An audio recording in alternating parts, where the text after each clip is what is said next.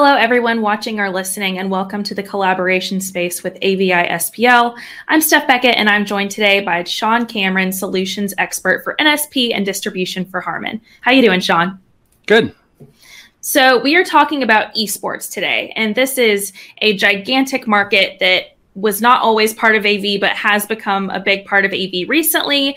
At the end of 2019, before COVID, it was worth over $1 billion.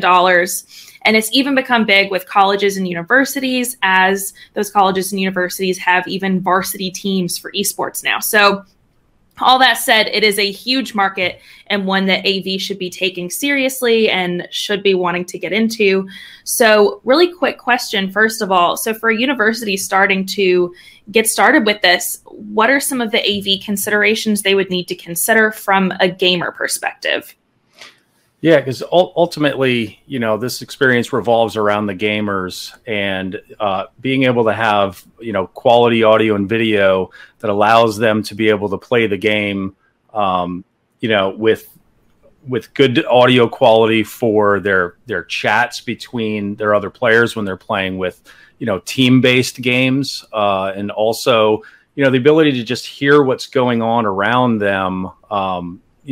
Gives them sometimes an advantage in a game if they can hear things, especially from the perspective of where sounds are coming from. Mm-hmm. The other thing too is, they're looking at things with higher resolution, higher frame rates than, typical computer users would be.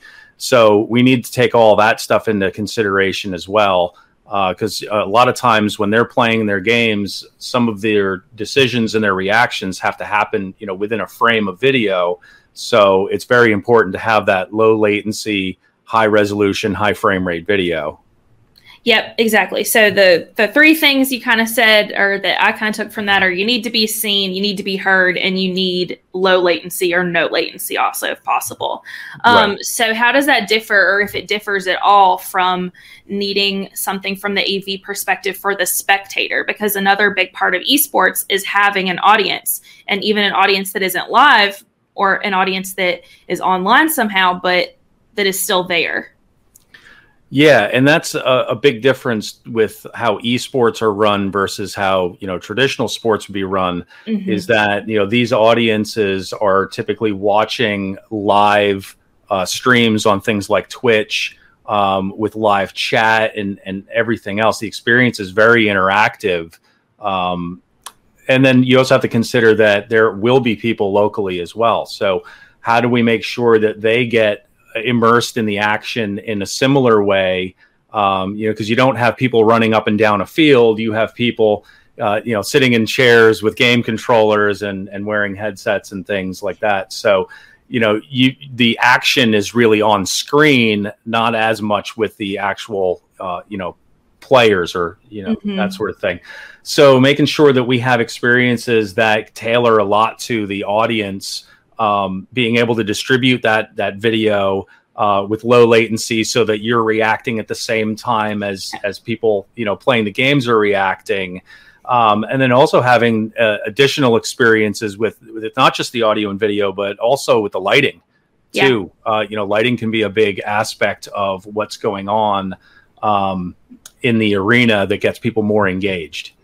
Yeah. So once again, I'm hearing kind of that latency is another thing that's really important, because I'm assuming you don't want the audience to start cheering like 30 seconds after something's been happened, because the gamer's going to be like, wait, what are they cheering at right now? What's going on?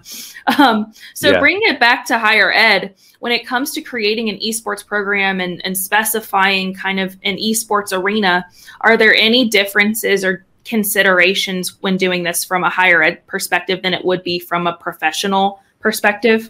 Yeah, there's surprisingly little differences between what would be at the collegiate level versus what would be at the professional level, mm-hmm. Because again, there's so much hype behind all of this going on with esports, and it's so new that to attract those people to the colleges and universities that have esports programs, they need to make this at that level that the professionals would be playing at, and that's the way they attract the best talent.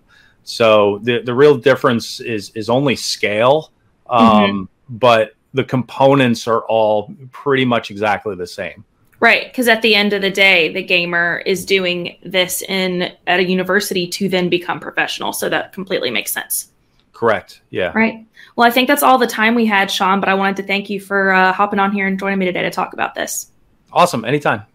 Thanks. And this has been the Collaboration Space with AVI-SPL. I'm Steph Beckett, and we will see you next time. Bye.